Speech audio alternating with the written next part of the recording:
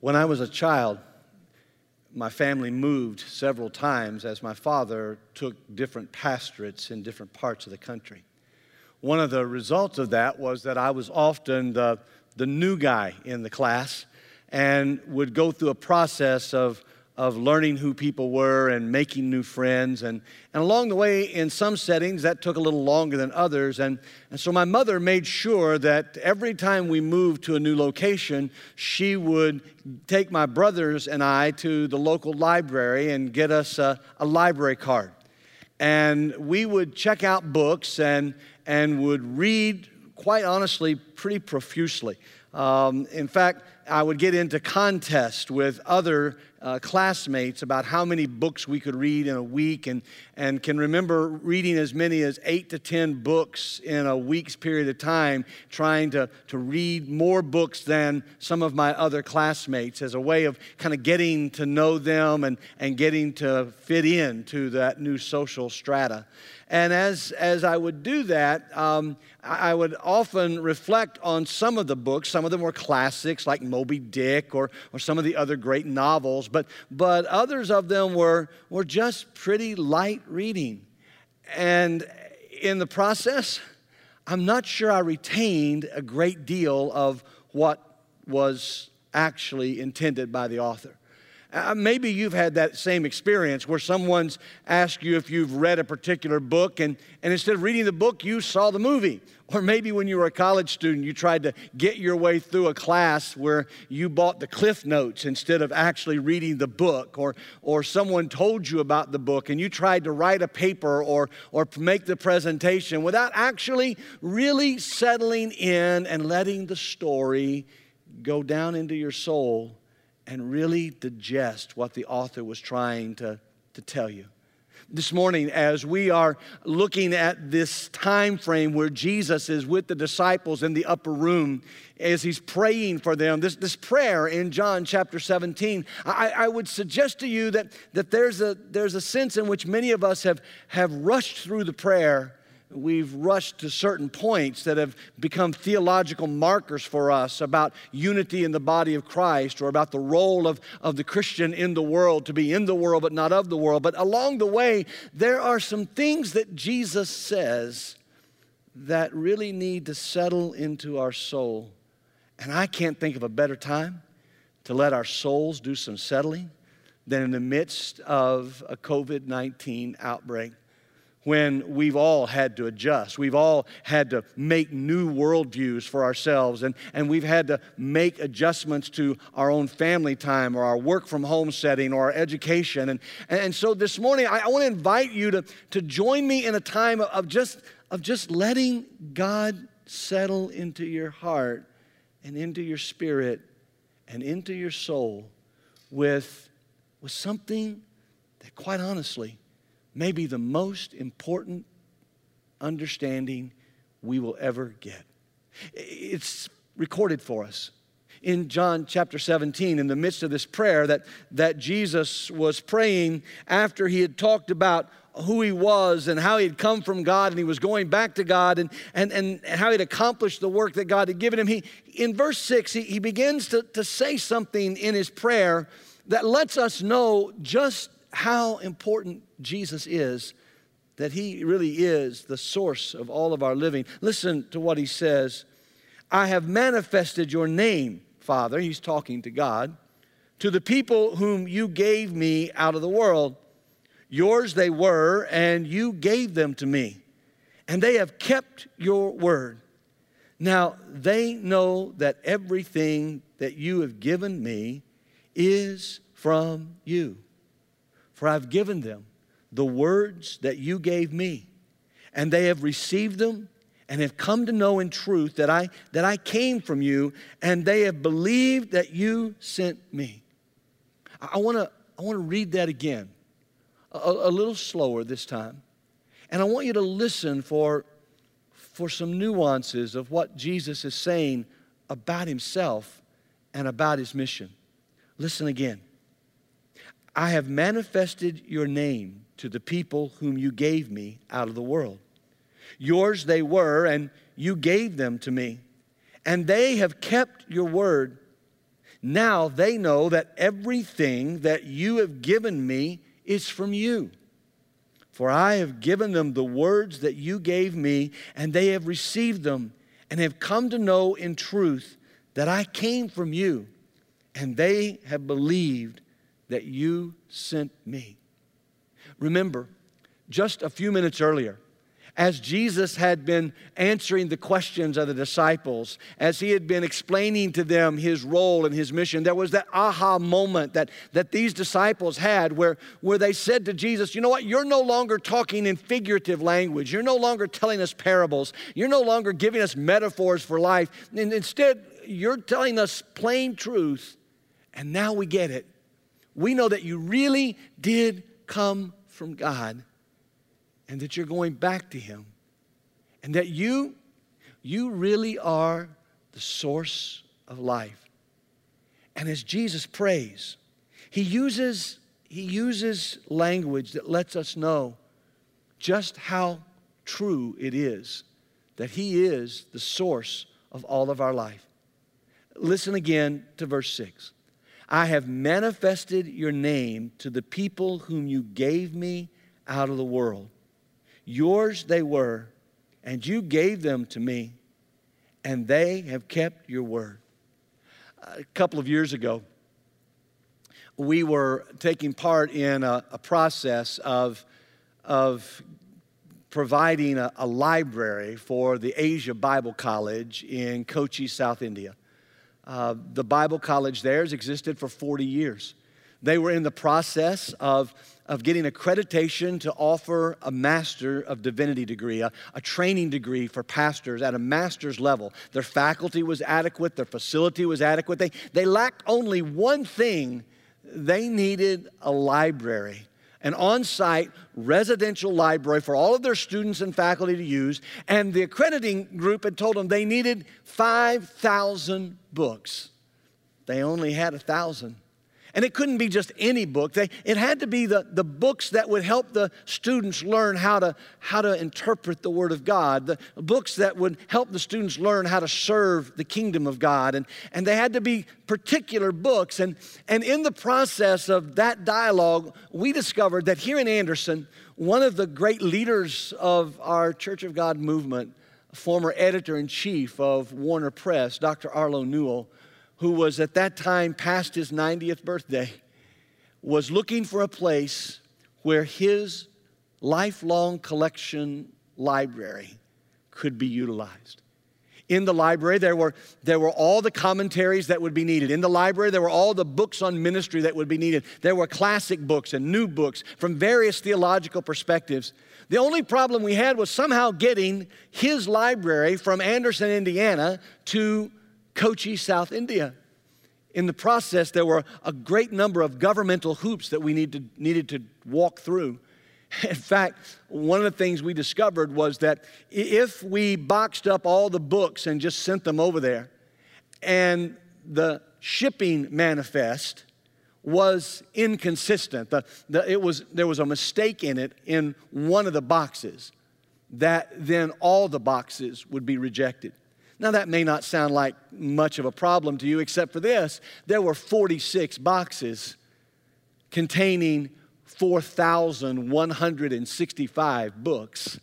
Enough books to give them the accreditation, enough books to meet the need that was there at the college. And yet, we had to make sure that every book in every box had the right shipping manifest in it.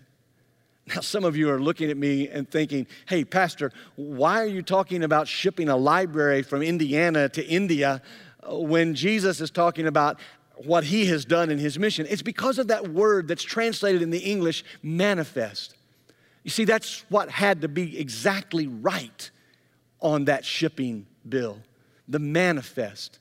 It had to let the people at customs know that what was in those boxes was exactly what was on that piece of paper. And when Jesus is talking to God about what He has accomplished in His ministry here, the word He uses is He says, look, Father, I have made manifest your name to these, your people. I've let them know exactly who you are.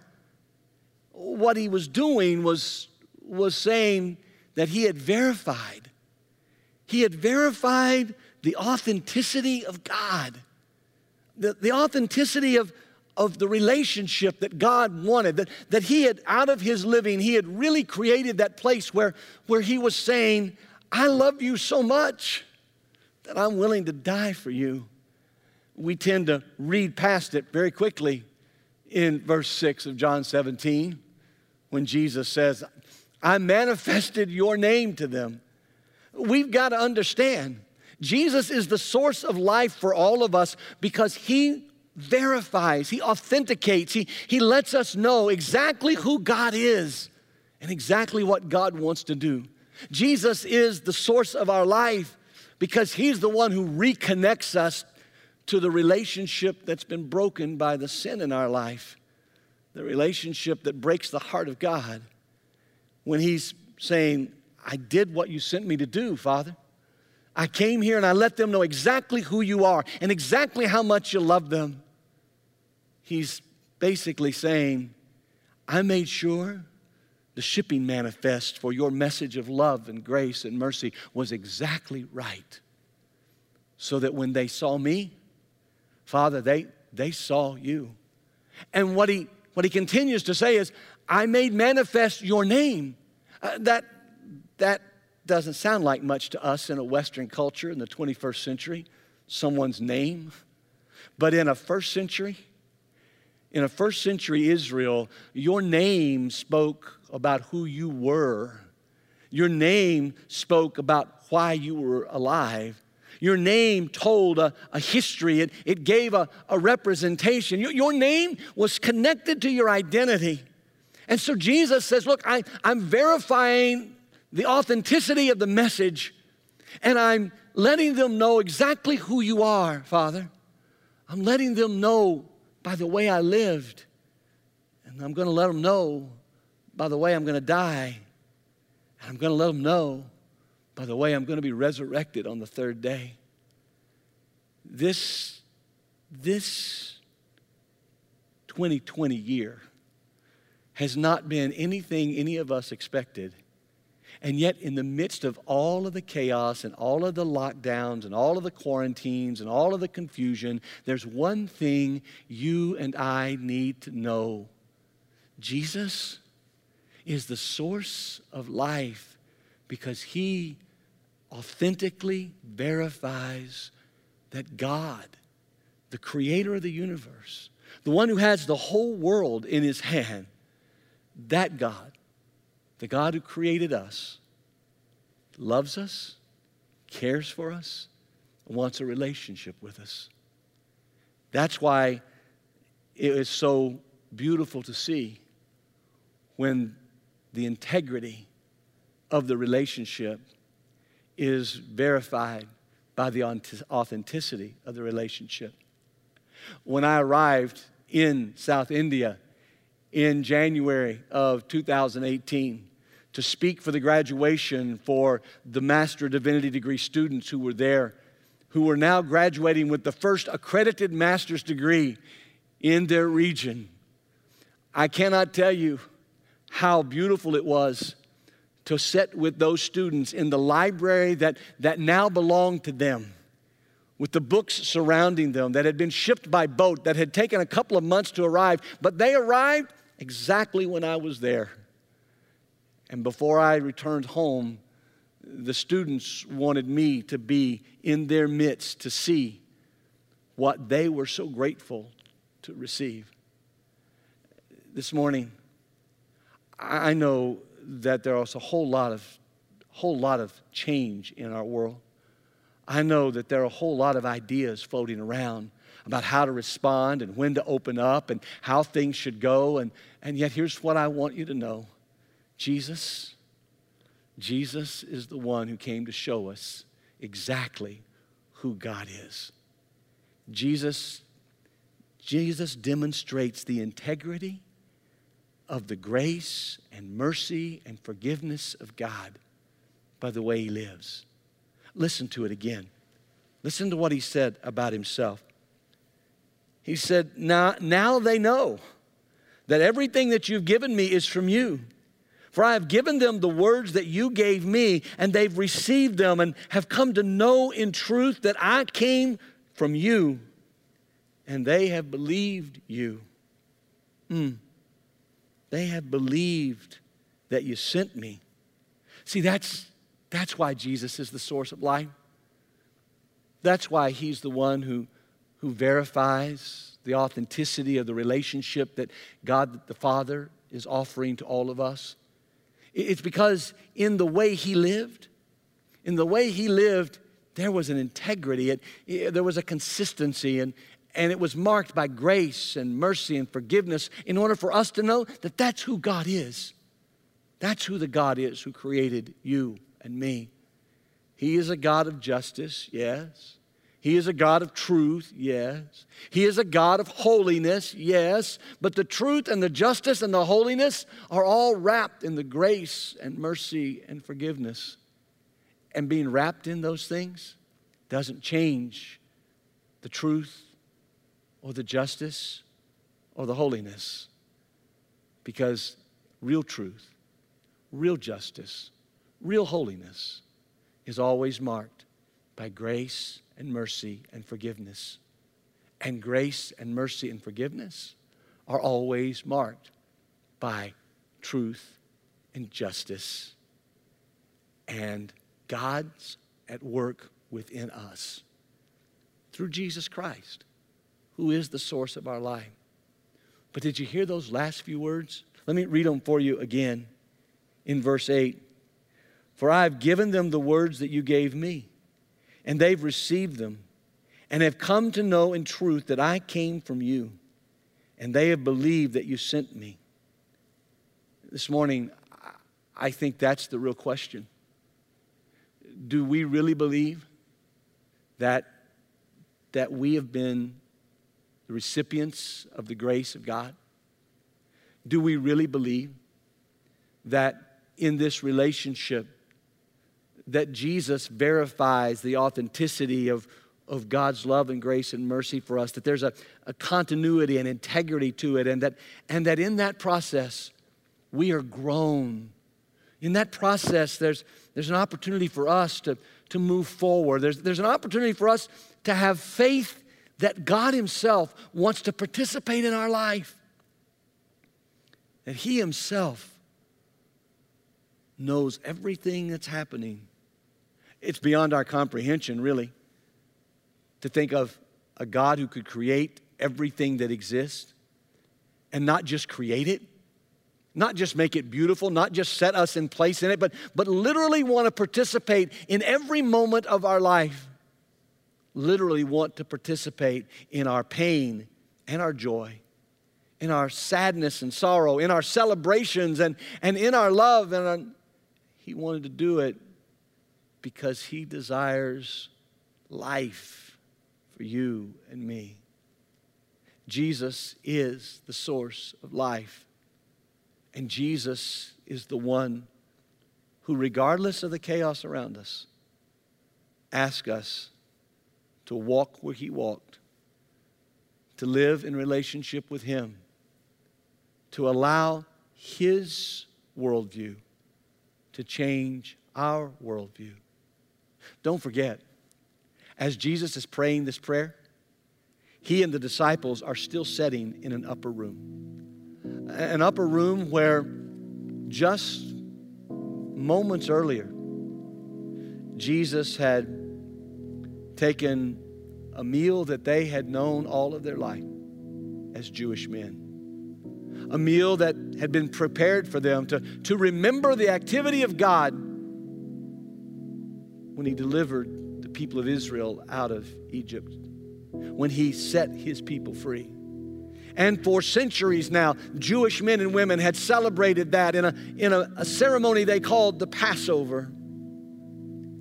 And in that celebration, they would remember how God had provided for them manna in the desert. They would remember how God had sacrificed the Passover lamb.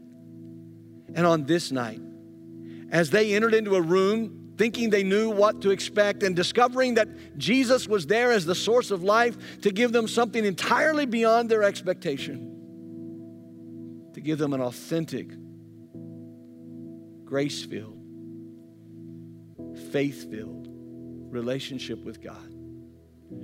Jesus had taken just moments earlier the plate that had the bread in it, and he had broken the bread and passed it around the table and said to the disciples sitting there with him, when you take this bread, I want you to no longer remember the manna in the desert. I no longer want you to remember the unleavened bread that was made in Egypt to sustain the people while they traveled. I don't want you to remember that anymore. What I want you to remember is that I am the bread of life, and that this bread is a symbol of my body, that I came from God to show you what life is really like. So from now on, every time you eat this bread, I want you to remember. Earlier today, I asked you to go and get something to be a symbol of the bread that you could use at your home. As we together, even though we're in different rooms, we together remember Jesus is the source of life, and He's offered life to us. If that's true in your life, if you've allowed Him to begin to grow your faith, if you've allowed Him to take control of your life, if you've experienced His grace and mercy and forgiveness, if you've discovered that the promise of God is made manifest in Jesus, then I invite you to take the bread and eat.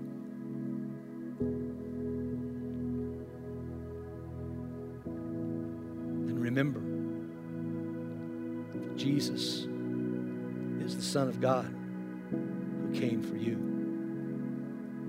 After they had taken the bread, it was tradition for them to celebrate several different cups that were a reminder of the way that this Passover lamb had been sacrificed in Egypt, and that the blood of the lamb had been placed on the doorposts of the homes where the people of Israel lived, so that when the death angel came by, they would be set free and they would be protected. But on this night, on the night before He was to hang on a cross and die for your sins and mine and the sins of the world, Jesus said to them, from now on, when you take this cup, just as you took the bread and remembered that I came from God to show you who God really is, to be human, to be flesh and blood among you, now I ask you to take the cup. And I ask you not to just remember how the Passover lamb's blood was placed on the doorpost in Egypt, but now I ask you to remember that I am the Lamb of God, and I am going to die. And tomorrow, my blood will run down this flesh and onto a wooden cross. And that blood will be the source of your salvation. It will be the source of new life for you. If that's true for you today, wherever you are, in whatever setting you're gathered with family, or even if you're alone today, you're not alone, because we are together as the people of God. And I would invite you to take the cup and to drink and remember the salvation that Jesus has offered to you.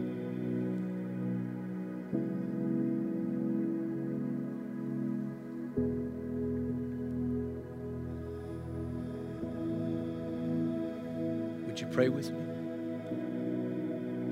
Abba, Papa, thank you that we can take some moments to settle in our souls today, to know that that Jesus told us exactly who you were, that he let us know that love and grace and mercy come from you, just like justice and truth, and that we can find life in you. Lord, for some of the people who are listening to me, they don't believe that that's true for them. For some of the people who are watching this stream, they think that's true for other people, but it's not true for them. Holy Spirit, I would ask you right now, in this moment, whenever it is that they're watching this, wherever it is that they're watching this, Holy Spirit, you're not bound by time and place. And so I ask you to speak into their life and let them know that Jesus is the source of life, and that he has shown us exactly who God the Father is. And that he has promised that you would be here with us to guide us, to comfort us, and to convict us. And right now, I would ask that you would give them the courage to pick up a cracker or a piece of bread and acknowledge that Jesus came for them.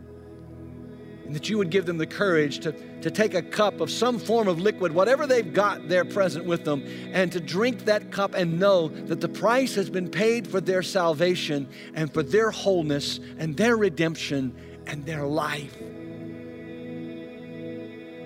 Jesus, you are the source of our life. And so today we celebrate you and we remember.